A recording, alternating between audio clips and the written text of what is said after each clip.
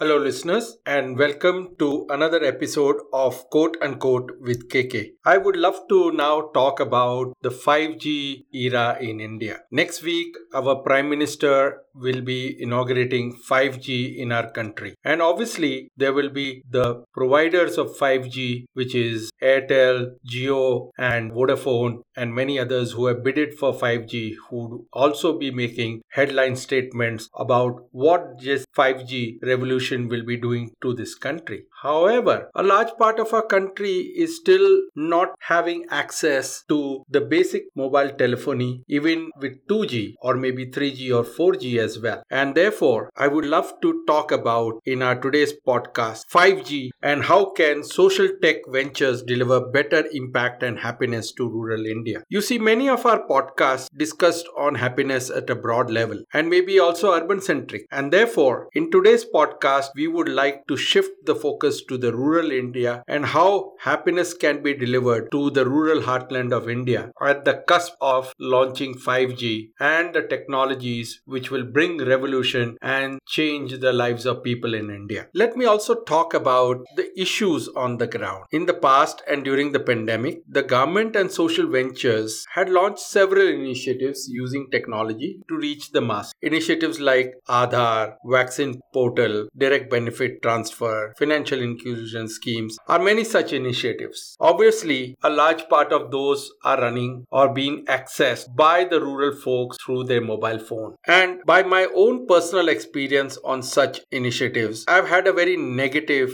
experience and I keep wondering if there is some sort of Ponzi activity running behind it or working behind. Let me give you an example of what I'm saying. When I went to register my own Aadhaar using my own mobile number, I was given to understand that there are several Aadhaar cards already registered on my own personal mobile number from very remote parts of India. I did not even know that this was going on and my mobile number was already in the Aadhaar database with no prior intimation to me. I had to call the UIDAI chairman Nandan Nilekani, the then CTO and CEO of UIDAI Technology Center, Dr. Pramod Verma, to sort out the fraud or dubious ways where people in different parts of India, including rural India, were impersonating using my mobile number. Long story short, I was finally able to get my Aadhaar number on my mobile number and the other Aadhaar numbers were subsequently deregistered from my mobile number. Once again, my mobile number was used by several people to register for their vaccine. Although I was eligible for vaccine under the healthcare worker, I had to go into queue and get the vaccine months later when the government opened up the private healthcare providers to vaccinate people. Such has been my unhappiness. Now, can you wonder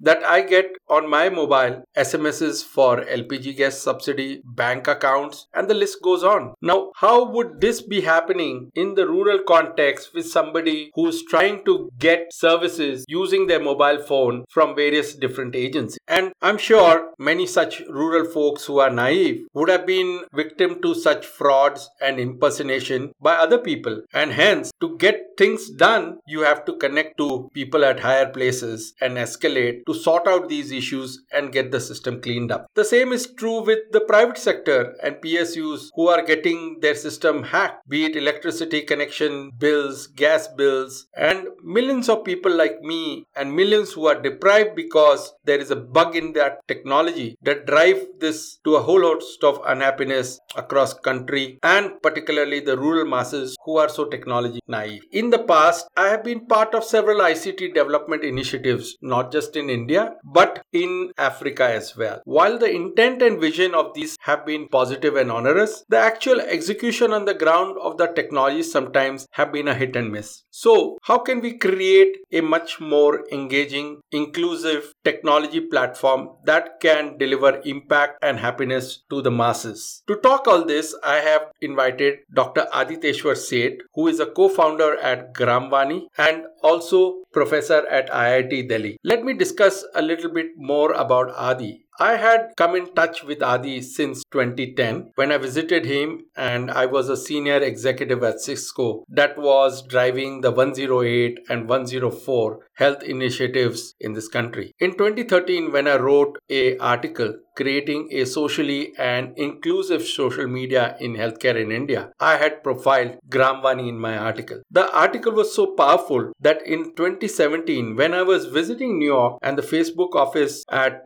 Broadway in New York, I happened to meet the chief marketing officer who was working out of that office. It was a half an hour unscheduled discussion with her, and the critical issue that we discussed was how could Facebook be more inclusive. They did not even have an idea about the reach and access of a social media platform to the rural masses. And I thank Adi for providing me the real issues and inspiration for the thought leadership and even the folks of Facebook who really appreciated my point of view in that article. More about Adi, he has written books, and his recent book we are going to talk about in our podcast as well, which is on technology. Adi has done his PhD under Professor S. Keshav and Professor R. Cohen from the University of Waterloo. He has been associated in the technology side of things ever since, and in 2019 he and his students released a website to monitor the biases in policy making, the Giant Economy Monitor, bringing together much of his learnings that he has gained over the last decade and a half. He has written a book, Technology and Disempowerment, A Call to Technologists, which he recently published. It's a seminal work in countries like India and a call to action for various social entrepreneurs and technologists who struggle to build the right tech for the common base for the rural mass. And I would love to talk about. So, welcome to our podcast, Quote Unquote, with KK Adi. It's pleasure you here. Let me first start with the inspiration on the discussion on Gramvani, which really impressed. And can you tell me about Gramvani? How does it work? What was your motivation and inspiration to start it? And can you talk about your journey and lessons learned to Gramvani? Yeah, thanks KK. Thanks so much for having me. And yeah, so diving straight in. So actually, the inspiration for Gramvani really came seeing how social media was really revolutionizing and democratizing communication. It was giving the power in the hands of the people to talk about their issue, hold governments accountable, stakeholders accountable. And this is sort of, I'm talking 2009, before the time social media got its bad name. But yeah, and the problem, however, was that it was only access the literate population, the internet connected population, and see that how build similar for rural areas where there are literacy challenges and internet and so many other issues. So this was really the inspiration, and one of the key things that we zeroed down on was voice as a medium of communication, because this becomes like a lowest common denominator that's accessible to anybody. And then since then, we've been building, we've worked on several different platforms. When we started Gramvani, we worked on community radio, which is basically a very participatory medium that local communities to create their own content in order to share it locally. And everything being local, it means that information is very contextual, can understand it easily, and people also understand the local power dynamics. So they are the best judge of what to say, what not to say, how to strategize around making sure the panchayats are more equitable, the local governments are held more accountable. So we did that, the radio, and then after a couple of years, we started offering this IVR, interactive voice response, because one of the issues that community radio was facing is that it can only broadcast in a given radius, and therefore it's only accessible to that particular community. But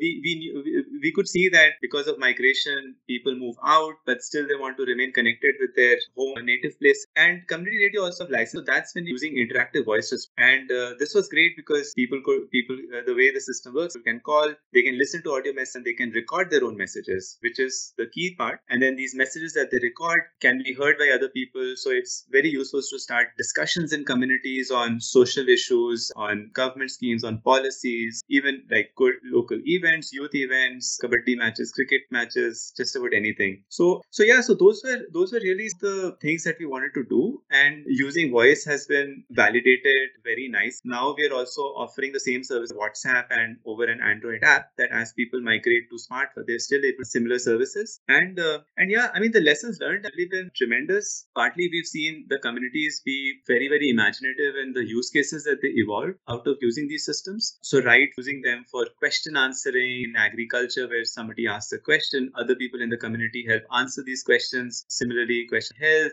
accountability issues on government schemes and grievance redressal. These have been some relevant use cases. But one of the biggest lessons, which I think is what I've sort of reflected upon deeply in my book, is really the limit you can expect from technology alone. Because very honestly, when we started Gramvani, we were just a team of 5 techies. I myself, I teach here in the computer department at IIT Delhi, and we had a very, very naive notion that we know how to build technology, we'll build it and it will change the world. But actually, when we started working on the ground, that's when we realized that building the tech was the easiest part. The harder part was actually getting people to understand how to use it, think about why it is useful, and then give feedback about problems that were arising as they were using it, and not just like technical problems, but actual social problems, and how we should evolve policies around this. So all the stuff that we see social media dealing with today on content moderation and so on, all of this is what so experience, build policies, very different methods actually. We can talk about some of that as we go along. Absolutely. So yeah, so I mean the experience was very, very rich, and it really was humbling for us to understand that just thinking about it from a technocratic lens is very, very limiting. We really need a much broader perspective to make sure that the technologies don't create harm. They're used responsibly, and how to scaffold the technology so that it serves flashy impacts. So those have been really some interesting key lessons. In fact, Adi, I would echo the same even for-profit ventures in India. Guys from IIT and all these engineering colleges know how to build a tech, but the business model and ground impact of how to run on the technology, they still struggle. And then people like us have to enter and work with them to solidify the business model behind the tech. So what you have echoed, I guess, is the same naivety with a lot of the technocrats and the techies. Start a venture with a very grandiose vision, but still struggle to, get the success and the impact on the ground. Correct. Exactly. Completely. I wanted to understand, when you started, it was just voice, and obviously technology and tech has also evolved. You have now got podcasts, another kind of voice medium, which I am doing and you are participating, is also a form of a medium of creating content and disseminating it. Then you have also got now people who have started OTT platforms, and I personally have been the first to experiment OTT with voice as one of the first podcasts on Z5 as well as a platform. So voice as a medium, I agree that you created it and it was a fast dissemination one. But haven't you ever thought that Gramvani could even evolve at a much bigger social content generation mechanism with various other platforms on which you could integrate and disseminate? Yeah, no, absolutely. So actually, KK, we're trying to distinguish between content in terms of essentially curated, centrally recorded content and content for engagement. So voice is very good for the second, where it provides a mechanism for people to engage. What internally call it studio generated content, so because it's sort of built in the studio. And there, it really depends on the access capabilities, the infrastructure, right? Video, for example, if it is easy to create video, then that's fine. Otherwise, you can do it on voice. If there is good literacy in the community, you can even do text. But voice is very, very good for a quick interaction modality with the people. So that is sticking with us, even with our app, for example, and even with our WhatsApp channel. We regularly also push YouTube videos over YouTube and any other interesting like infographics or any other interesting, useful material that we find. But we've seen again and again that for users, it's easy for them to ask questions or provide some feedback over voice. Great. You started Gramvani when it was 2G generation. Right. I mean, in most areas, they were not even correct. And now we are going to be embark 5G generation. And let me tell you, even having the smartest of the smartphone, when I go on my land, which is 70 kilometers here in the most backward district of India, the Palghar district, I don't even get a 1G, let alone 2G. And to run a lot of our technology-based platforms and solutions, at least now the bare minimum is 3G. How and what do you think we telling our telecom and government that to have Grameen-like models like Gramvani, many other social ventures and impact models, leveraging technology, that the connectivity needs to be there. That's the bare minimum that can lead creating all these other technology-driven impact models. What has been your experience of the connectivity in the rural areas? Is it still 1G, 3G, 4G, or we are still, I don't know where we are? No, I mean, connectivity has improved a lot. In fact, I mean, at least in all the block headquarters, typically that we go, there is good 4G connectivity. So, but still deeper into the rural areas, that's where 3G is not active and 2G, many handsets now don't sort of support it. So now that becomes a problem that earlier there was a basic channel that was available, but even that is broken. 2G is sort of the only option. But that said, I mean, connectivity has definitely improved a lot. Even smartphone ownership, although there's a big skew at the household level, many households do have smartphones, but the access to the device with the male members, either or maybe with the young son, sort of, there's a big digital gender divide. So in general, I think the more connectivity there is, definitely it'll be better, and there is a long way to go. But we have definitely come a long way as compared to what it was. So you think the government and see now even Google and Facebook have invested in our telecom providers like Reliance and Airtel. Is that not going to be invested in creating the rural infrastructure for connectivity, or it is just going to be still enhancing the 4G, 5G, 6G, and there is going to be a big divide between urban and connectivity and technology? Yeah, I mean, so that's aspects I do talk about in my book also, that Correct. typically technology, when it's done by the market system, it tends to amplify inequality. The market will always try to optimize for markets where there is greater disposable income, where they can sell products, and they know that if they advertise, you buy. So same is the case with connectivity also, and it's always been there that a lot of the investment therefore gets skewed towards urban areas, more developed areas, and rural areas are, I mean, it just becomes, the gap just widening, right? It's like a ever receding horizon, just keeps getting further and further. So, but that said, do want to expand to rural markets. It's closely connected with the state of the economy.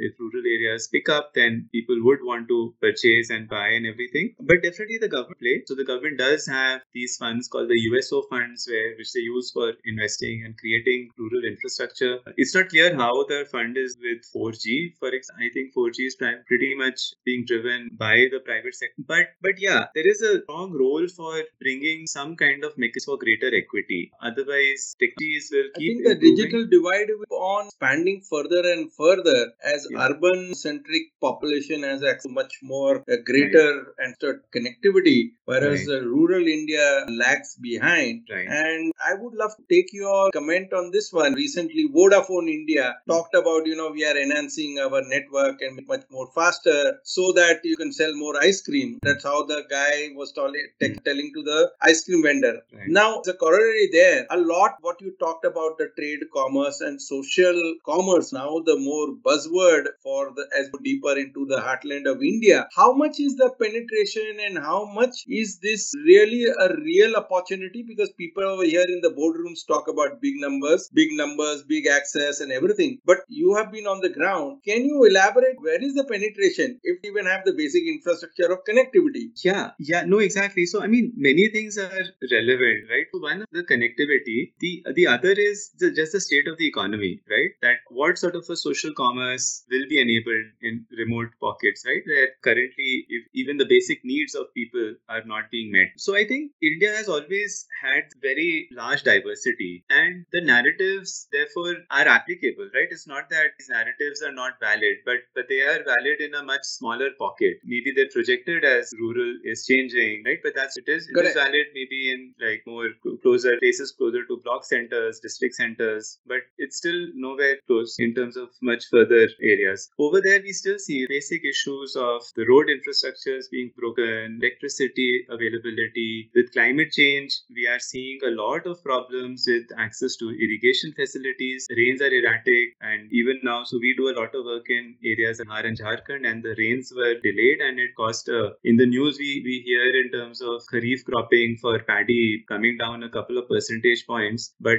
those couple of percentage points actually mean a lot when it comes to the farmers who are producing, because they are all actually, since if they lose out being able to transplant their saplings in time, the investment is also wasted, plus they don't even have the food coming in at the right time. So I mean, long story short, India will always have these many different narratives. We talk in terms of India and Bharat, but actually even over there's a very wide spectrum.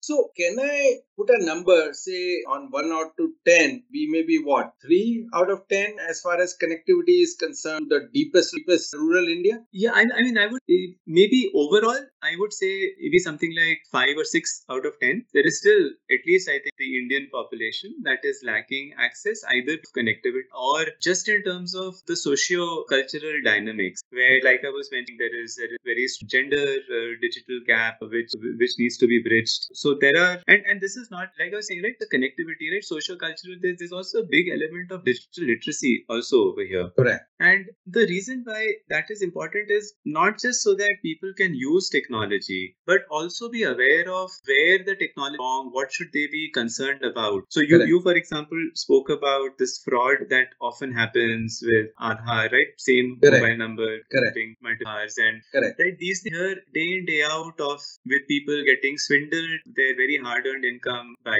phishing scam, right? Somebody calls you, says, right, you've won a lottery, right? Give us your OTP and this and that. Even more than that, right? The sadder part is even like cash transfers, which are done by the government through direct benefit fund, right? Now, in some sense, it's great that the money is directly going into people's bank accounts, so there's no middlemen and so on. But in the reality is, banks are actually very far away, so people can't travel to the banks, and therefore the mechanism that's being evolved, something called customer service points, which are either physical kiosks run by banks or contract, or it's actually people who travel to villages with a POS, and people do a biometric authentication, and they can then get. But over there also, we have seen countless cases of fraud where the operators who are running machines, they get the biometric authentication done, and then they tell people that your authentication failed, but actually it had succeeded, and then the money gets pocketed by them. So we have seen these kind of issues, and the reason why, coming down to this digital literacy thing, is that with greater connectivity, people are coming online, there's this access, and there's so many options that open up,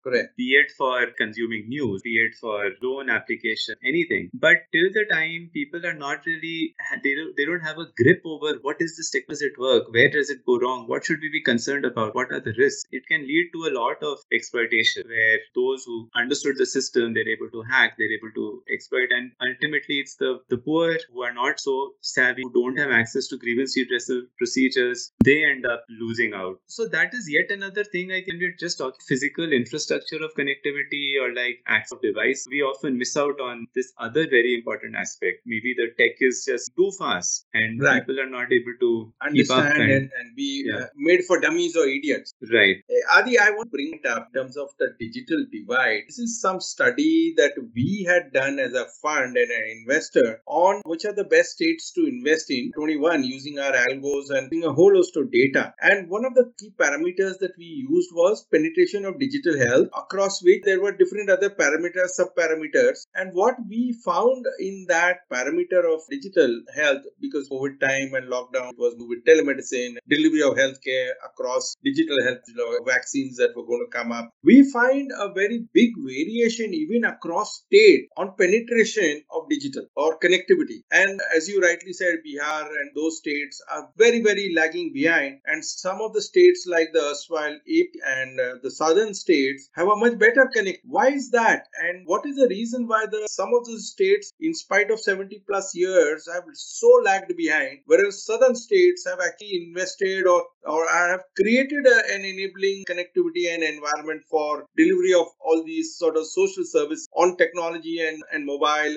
and internet and whatever? I mean, I think it's got to do with the economic policies, right? Social and economic policies of the state. I mean, southern states like especially Kerala and Tamil Nadu have had a much stronger accountability in towards relation, and that sort of gets reflected there, even probably in terms of what the state then demands from the private sector.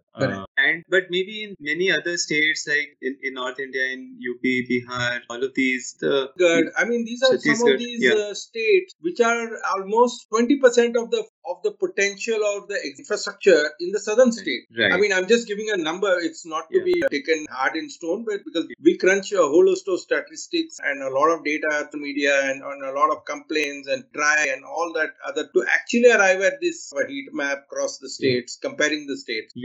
No, exactly. So I think it's a lot to do with the policies and the policies which have also shaped the development state so far. So if the state has been, the bureaucracy sort of has been weak in implementation of welfare, the communities have, because of whatever much longer history of feudal systems, the community is not, the social movements are weaker, community empowerment is lesser for the citizens to demand more accountability. So I think it's really a mix of all of these factors which then of course affect development and then further therefore, consequently, the investments that the private sector feels comfortable in making in these states. Yeah, so this we see every time, right? With industrialization, anything is the same industrial areas which keep getting more and more industries. So if you look at the industrialization heat map, right, it's just a couple of islands here and there. Everything is lying. So it's that there is definitely a big role of looking at like resource allocation with equity lens. So even things like CSR, for example. So we see that even CSR typically gets invested in these areas where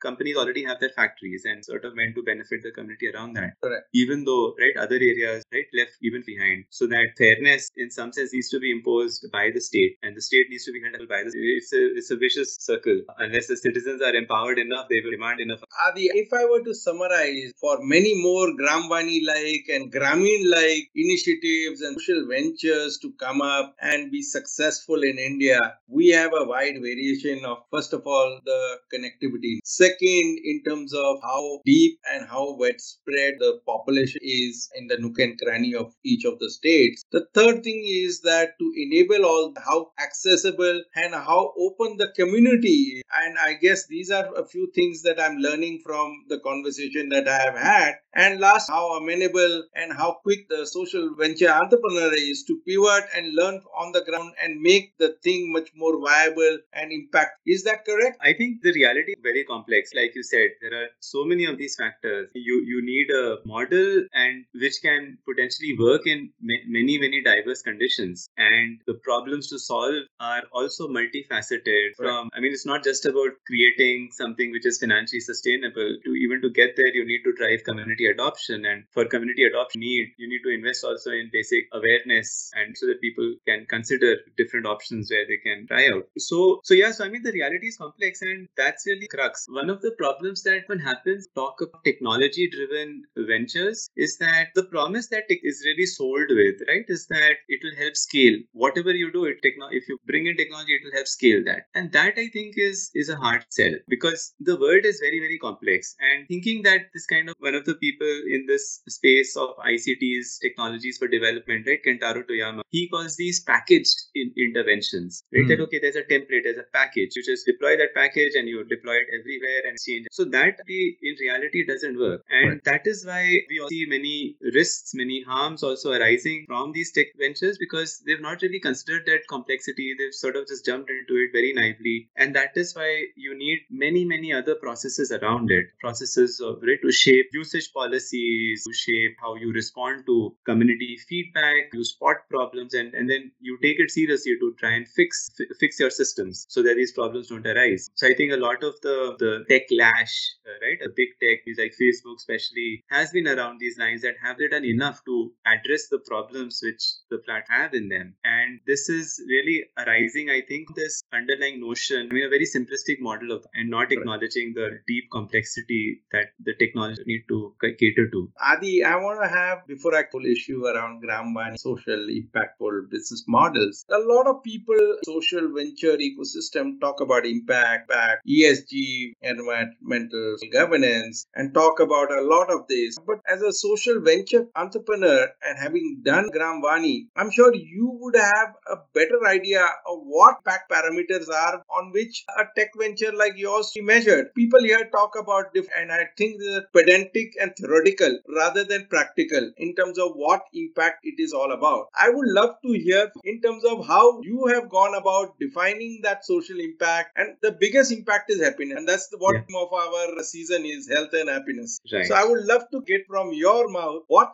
went about and how you have defined those impact parameters. Yeah, actually, I would say it's work in progress. I think it will always be work in progress. But right, so the longer answer, I think, really is that, see, technically there are many ways, of course, measuring impact. When we talk about tech for development, where it's specifically meant to create some development changes, over there are a plethora of indicators, SDGs, and then all the sub-indicators under these SDGs. And there are well-established randomized control trials and experimental different methods and many such methods, right, that can help measure. And I think even like the social stock exchange are trying to bring in some of that element. So now there are pros and cons on many fronts. So I think one, it's good to measure because that will help direct the investments which are actually making a change. So I think it's good from that. The challenge, of course, is that the additional investment effort required to do these measurements, that may not always be feasible, especially when it comes to startups, so small enterprises, and that can create an uneven playing where established enterprises, right, maybe they already have done these RCTs, maybe have these, right, they will naturally get an upper hand over organizations not done it. The other issue also is that metrics like the SD, they are a good set of metrics, but they are not complete in itself because there are so many things. So when we talk to people in our own community, right, we then try and, right, so there are these qualitative methods like the most significant change method. So what that the way it works is you get people in discussion and then you go around the circle asking everybody, how has this really changed your life? And it's all recall based stuff, and then the community discusses and finally they come to a consensus. And here there are very, very different things that we hear. So when we talk to volunteers that how has this changed you, so it's fine, yeah, some of our volunteers say that it really made us very happy that we were able to see that we were able to contribute to our community, use Mobile Money, we raised grievances and then grievances got addressed, transparency that we brought about, and it is great. But new things come up, right, that volunteers say that it just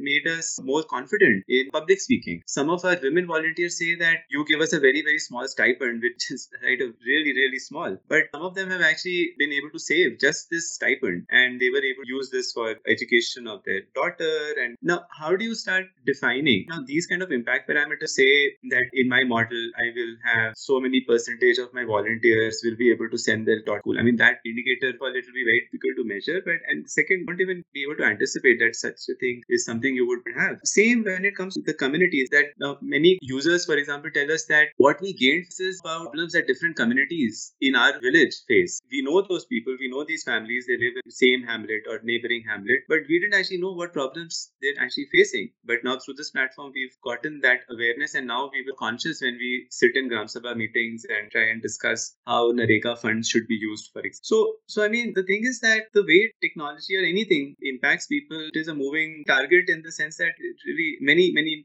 aspects will emerge over time which you may not have. So that makes it challenging, definitely, when it comes to investors or even things like social stock exchange and everything, that how much of agility will they permit, or are they sort of imposing a rigidity, and that then ultimately means that innovation, new things to emerge, and sort of established players, established methods, that kind of a narrative keeps getting perpetuated, and which is also in the development space, that has been the narrative for the last 50 years since Correct. When development itself as a concept started being challenged by people like Arturo Escobar, that is development is top down. So this is actually fact, because being imposed top down literally means that, right, somebody has come and said, okay, these are the indicators, show me an impact on those. But why are those the most important indicators? Are you open to listening from people, right? What indicators do they want? So that's where I agree with this issue that we have also discussed, with the whole issue of impact and how do you measure and where is the audit mechanism and so on and so forth. While we were delivering stock exchange regulation, one of the things, and you rightly echoed, when you go bottom up inductive approach rather than a top down deductive,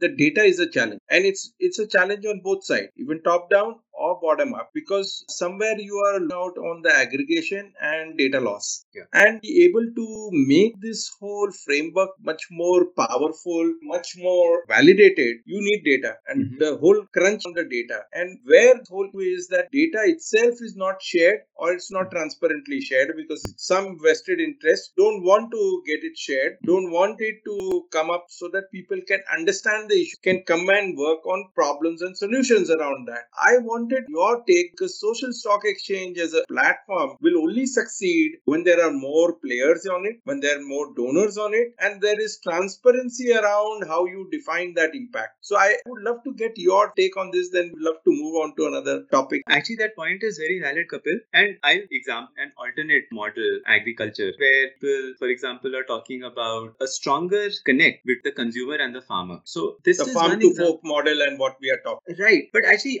more than farm to fork. So farm to fork can be done in many ways. That you have the farmers are making something, you have an intermediary who picks it up, you have a consumer it gets delivered. But that's not creating a consumer-farmer connect. So imagine, right, if there was something where the consumer, the exact farm from which their food is coming, they also know the farmer. There are some, let's say, social media is everywhere these days, right? So maybe there are these social media systems for the consumers to remain connected with the farmers. And I mean, how about that kind of a system? Because this will encourage transparency. The farmers would want the consumer what challenges they're facing, and then they become joint risk takers. Because why should the farmer be the risk taker in this whole setup, risk from weather and then figure out crop insurance and all sorts of mechanisms? Why can't the consumers also participate in that risk? Because actually the way the agri policies also typically evolve is more for consumer protection rather than for farmer protection. So security.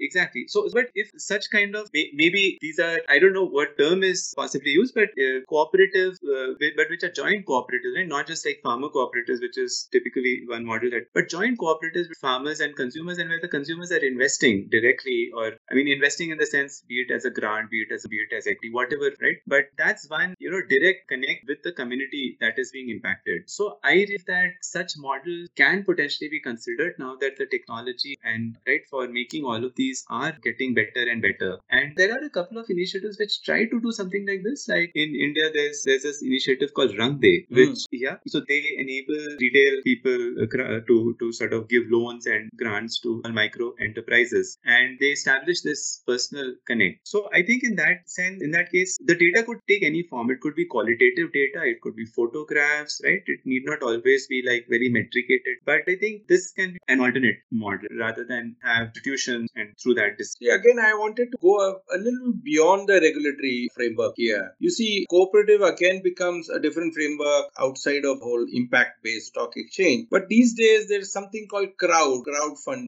You could say a crowd consumer platform and a crowd supplier or a farmer platform intermediation to these different crowd platforms. That could be a direct kind of a model of commerce of the future. I guess that is somewhere the technology also works, impact also can be defined, the data is also available, and the win-win for all. No, yeah. I think there are all these are good. And I'm not saying that social stock exchange is a bad idea. I think it's great. But I'm just saying that there are, multiple such things which can fill in gaps for each other. Exactly. That can really keep thinking about as. Adi, I wanted to now take another topic. Your book, very inspiring for me. I've read it cover to cover. And for the benefit of the audience, Adi written a book on technology. And I would love Adi spread here the message, the inspiration behind the book, and going to be available. I will share the link also on the podcast for you to order it and book the book and read the book as well, particularly for people who want to be social venture entrepreneurs, as well as people who participate in the technology and technology development in the sector, as well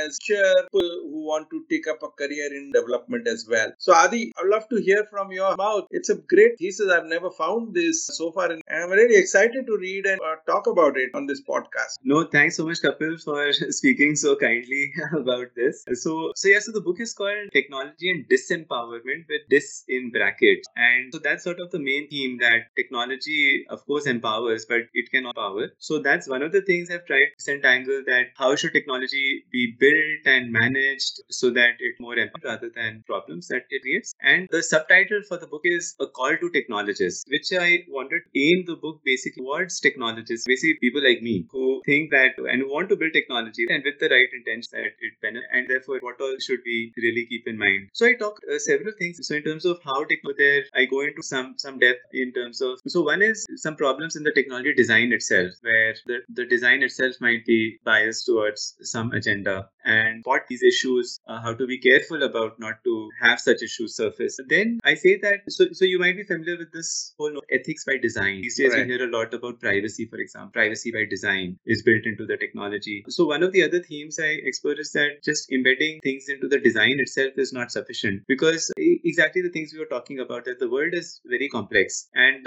you will not be able to anticipate all of this complexity to be able to design it such that it's able to work in many diverse because surprises will spring up. The world is immense complex, and not all of it can be built, be it for AI, be it for other aspects. So now how do you manage it in a better way? And this is where need to build process that you're getting regular feedback, the users from other stakeholders, even indirectly, other people that might be influenced by the technology, so that you listen and you're trying to fix. So the ethics, for example, might be informing the design of the technology. The same ethics will need to be demonstrated and operated and managed going forward. Then the other things I explore is the standpoint of technologists that, okay, now all of this is fine. It's known. I mean, I'm not the only one saying these things. Many other people in much better ways than me about design issues, management issues, and problems that technology creates. But then why do we still have problems keep coming up again and again? So that's where I go a bit into things like the organizational structure, where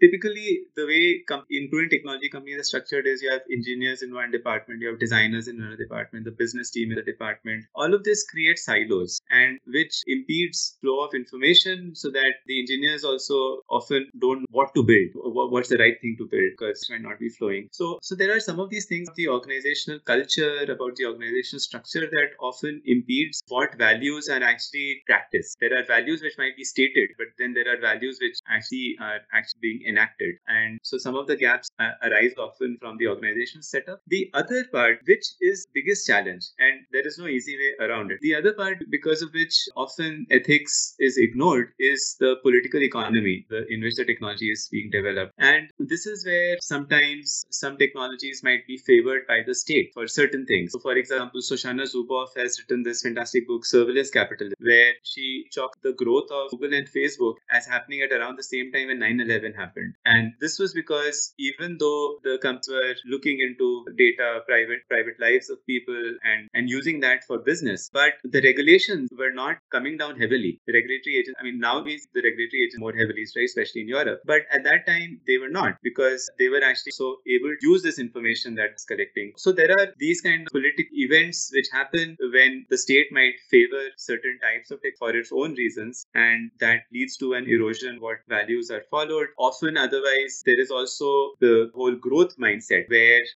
so this goes into the impact metrics that we were talking about just now, that if you're just trying to maximize like number of users and to optimize your operations for that, then you will miss out on many things, right? Correct. Because I mean, it might be easier to acquire users who are already tech savvy, users who are young men, but then you're actually missing out on many other demographic groups. And so this again is not in because it requires you to deploy capital for cases where you know you will not get as much of a return, and this means that you have to forego. But are investors willing to forego? I think so. Things like ESG, I mean, they have a lot of power. They can, investors, if they want, they can try and build some of these guardrails. But will they? Because I mean, there is competition. If you right, so can ethics really be a business model? I don't know. I mean, in the sense that if somebody wants to invest in a company which will say I will have smaller number of users but more impact, another company which says I don't care about impacting costs, I just maximize users, where will the investors put in their money? Right? If everybody is putting their money into the second case, then naturally, I mean, it leads to unfair. But that is really where the constraints of operating in a very competitive system comes in. So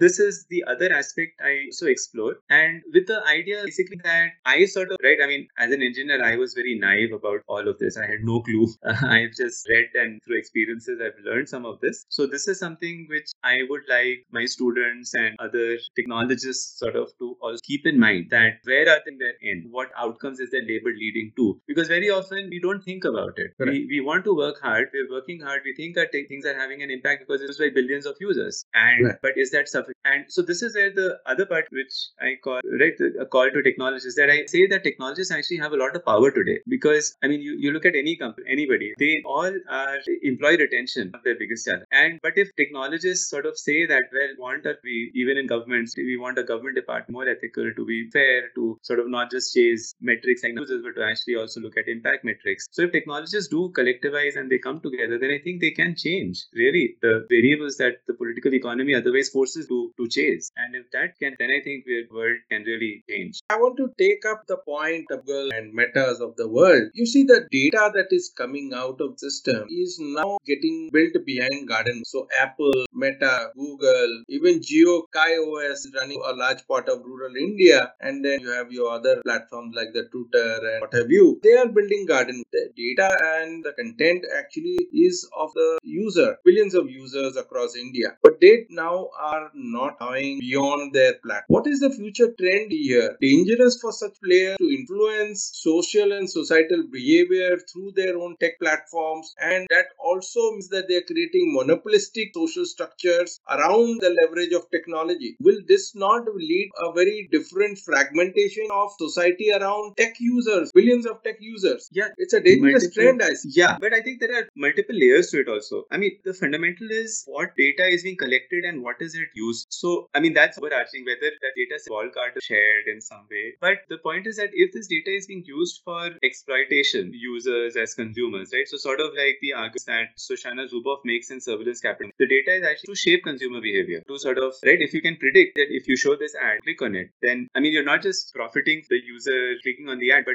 the greater use of the technology is in persuading the user to buy that particular product. Yeah, and you take part of the profit of the social commerce that is getting generated. So you are getting richer, but the consumer and social society at large is not getting richer. Exactly. So I think that's like a more deeper rooted thing, that what is this data used? And then after that, let's say, then do find some of the data users, right? I mean, like in health, for example, let's say pooling of some of this data through privacy preserving mechanisms like differential privacy and so on. Potentially, let's say exploitation is not there, but this data can be very tracking epidemics predictions. Then definitely the walled garden kind of a setup is harmful, because then the use of the data which can benefit from combining all of this can be useful. It's for the community good, right? Exactly. So that's where I don't know what the future holds, but I mean what the companies are basically trying to do is the winner takes all kind of setup, that we will basically have the entire community within our system, and then we'll everything with it. So that's at least what the business is trying to aim for. And I think antitrust kind of regulations coming up in Europe, I think they are showing the right way forward, both prevent this kind of monopolization, as well as the intent behind things like GDPR is fine, right? They're really about data ownership, residing, and right various purpose specification mechanisms to use the data. The gaps, however, are all in the implementation. Are companies really following these regulations, right? How do you ensure that these actually do that? So that's where there are gaps, and there's no easy solution as such. So I mean, I don't know what the future will look like, but definitely there need to be greater safety in constraining what the data is used, and then some mechanisms for greater cooperation, so that data which is for the common is shared, and or mechanisms are built for that sharing and exchange, and then the data can be used, right, for better science. Talk about ethical and all. Now, the flip side of it is a good regulation or a regulatory mechanism. I want your point of view in the future, whole information communication technology for development, how the regulatory environment will shape up, and where do you think are the focus areas and priorities for our regulators now to actually start shaping it before it becomes a big behemoth which cannot control, as we see in the way the media has now even become bigger than the governments and the influence of the government. Yeah, so I think there are two perspectives. One is how should this or what kind of regulation should come in, and here actually the sad part is that nobody in the world has good answers so far. So like, I mean, GDPR and then antitrust mechanism. So Europe is definitely showing the way, but we know that even that is inadequate. India definitely needs speed. The data protection bill, for example, is still not through, and even with the current bill, there are many issues that have been pointed out, right, on governments, for example, having access, being able to access it. But at least that law is required, because without that, even, I mean, the how do you really take action to fix and to control misuse? So regulation definitely needs to evolve, but unfortunately nobody has the answers. So this is one of the other things, right? That the second part is that how do you fix this? And this is again where I say that technologists have a strong role to play, that because they are the ones ultimately building these systems. These are people like some of my closest friends, for example.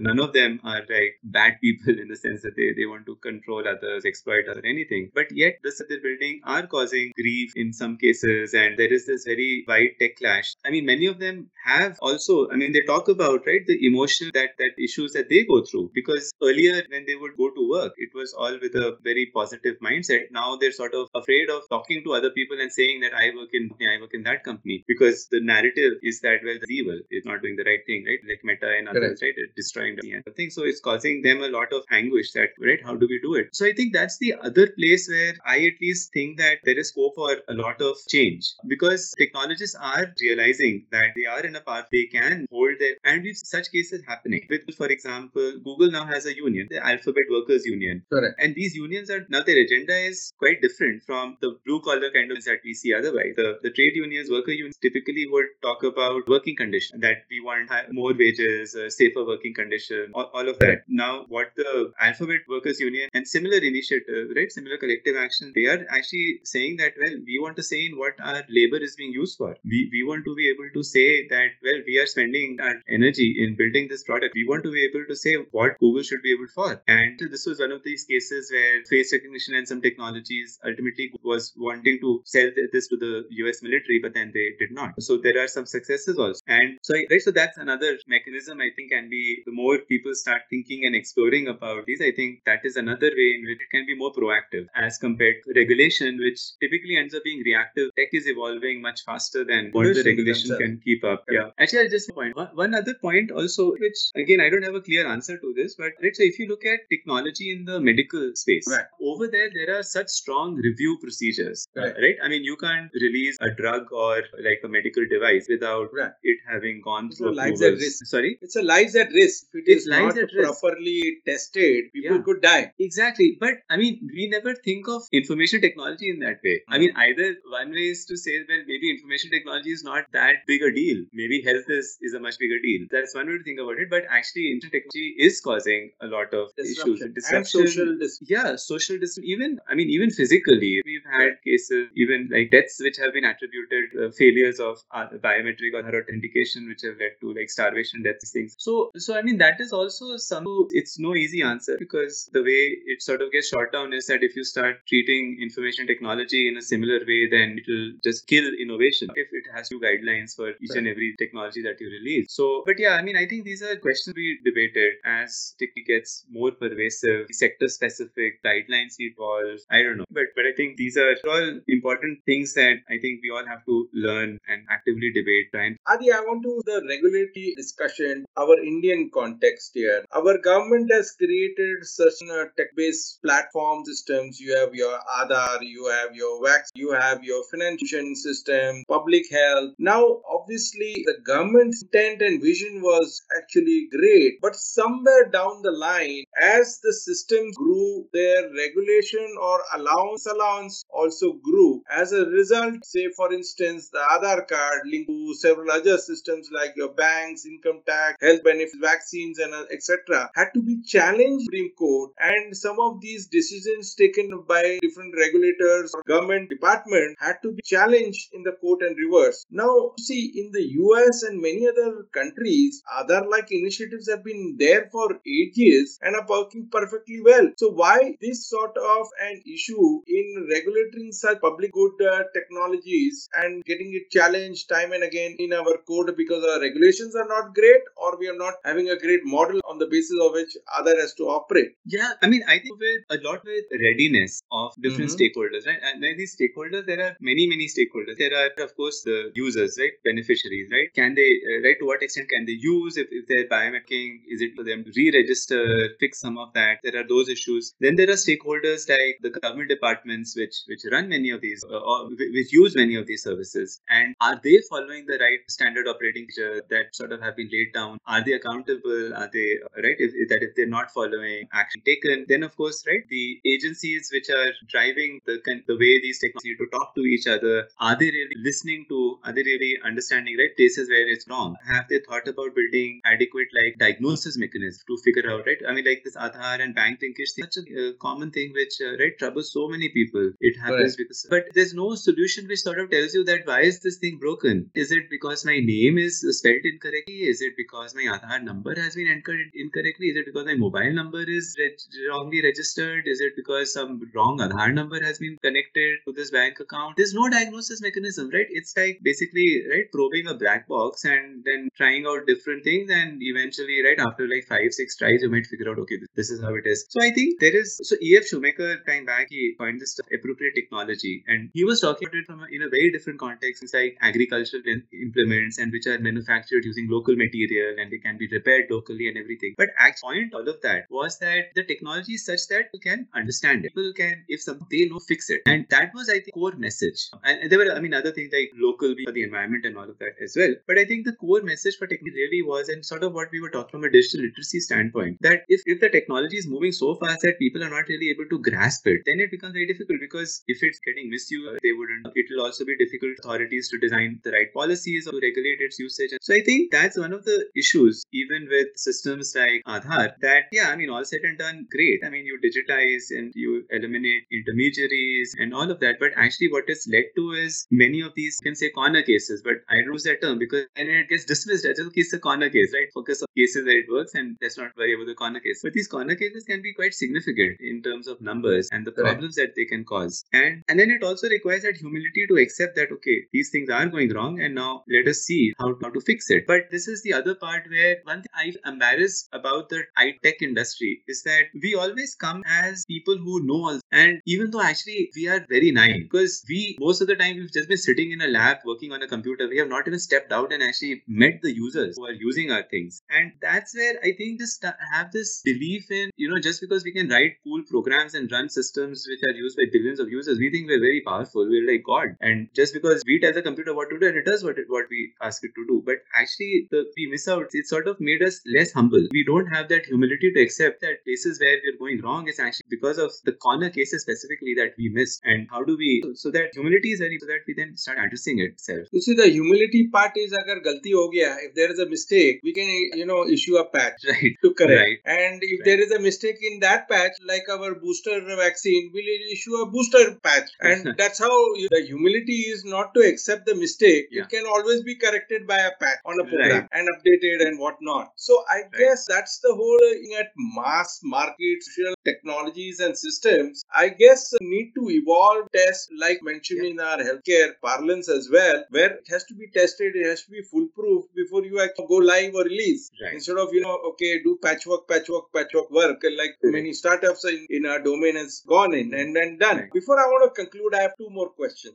Adi, why is there Nobel laureate in the social development like the Grameen from Bangladesh, from India? I don't know. Are we so foolish that don't understand a basic tech and we can't create a Grameen like here? Yeah, so I think that's where it is. I think it's a great question you're asking, Kapil, because the point is that when we actually go on the ground, we see so many such fabulous innovatives. And things like, so I sort of lately become interested in the environment space and just recently, visited places where wastelands have been restored and it's like a lush, really forest, literally, that's come up over there over the years, and it required very good planning. I've met some people who run these farmer cooperatives, and it's amazing what they have accomplished. Over the years, they've been accumulating, building a corpus, and now they've been able to set up their own dal processing units and their own seed shop. And they're really challenging the market system by sort of building up their own strength, and it's led to so much, right? So the innovations are tremendous. I think what is missing really is being able to help scale those innovations, and a lot of it comes down to capital. A lot of it comes down to investors, and I think the investors are chasing very superficial numbers instead of actually investing in these kind of, we can call them ventures, investing in these kind of ventures which are actually doing much harder work, and so these cooperatives might they might be 30,000, instead of everybody these days talks in terms of millions, nothing less than 10-20 million number of users makes sense to anybody these days. But why? Because then the impact is also just that superficial. But here you're actually deep, very deep impact the lives of those communities. So I think those metrics, judge impact, those are important. And if you start investing, if such initiatives are scaled up, I think there'll be tons and tons of Nobel Prizes because the innovations, the models that people have tried out are amazing. There's a lot out there. Last question, and this is a very topical one on moonlighting. You see, there is a guy who has given so much to his lifetime earnings to a foundation, which is doing so much impact. It's one of the largest foundations in the country. And his son says, you know what, people have to work for me. They can't moonlight. And then he earns that profit and this back foundation does on the ground. Such a circular economy that he has created, his own company and his father's foundation. I want to know a techie in his free time work for a social venture and create some impact on the ground. What's his problem? Everything has to be driven through his father's foundation. All the profits, all the work that he expects them to work for and not contribute single time or a money or intellect of that techie social problem or social sector. Isn't that very restrictive? Yeah. I mean, it is. I guess. I mean, I'm sorry, I happen to be an ex-employee of that company. Yeah. No, I mean, I think it is in the employee's right also, because I mean the contract that they sign with their employers, right? That also is about limited number of hours, right? In which they're supposed to contribute. So anything they do outside of that is sort of all free time. So I don't think there is anything wrong in that. I think it's sort of, I think these kind of cases should be talked about, because the employer contract should be questioned. Right. So I mean, before this we were talking about technologists being in a strong position that they can bargain, right, effectively with their employers. And I think this is probably some of these mechanisms which can be strategically used to help techies gain power, right? So be it about how they use their free time, that's one part, but also sort of about what they want them to do, actually not do, because ultimately it is their labor, and whatever intellectual property they're making, right? The contract says that, okay, now this intellectual property actually belongs to the employee, but it is being assigned as part of the contract to the employer. Now all of these things are, I think, up for debate, that, right, what you do in your free time, or under what rights should you assign the IP of your technology to your employer. I think all of this should be questioned. So there was one of the fathers in intelligence ethics, Norbert Weiner, an MIT professor. So he wrote a book, Human Value of Human Beings, and part of that is also an open letter that he wrote where some military people asked for access to some of his research, and he actually refused. He said that I don't trust that you will handle this research, and so he refused to give it to them. So this sort of these are kind of mechanisms employees can use, because one basic fundamental. I'm giving you my number of hours for which you are paying me. Right. Now I have a certain intellect, I have a certain skill, and if I want to do something for the society at large, create a program or a platform or whatever, or maybe join Gramvani, the person in my free time, and me happiness, why should this be considered a moonlighting that he's working and he should exclusively only work for me as an employee and not do anything else in his free time? And should you guys not go and challenge such employers at large? I think great. Adi, it's pleasure talking to you and talking on a whole host of issues. There are so many more topics and issues I wanted to talk to you, but we have come at the end of our time. I really want to thank you for coming and talking to us, sharing your views on your book, inspiring book as well. And on behalf of our sponsors, and I really want to thank you for making it possible to come on our podcast and talk very candidly on technology and can it drive impact and happiness in society. Great. No, thanks so much, KK, and thanks to all your team for having me. It was really a pleasure to you. I really enjoyed it. Thank you so much, and look forward to catching you soon. Yeah, absolutely, KK. Bye. Take care. Bye.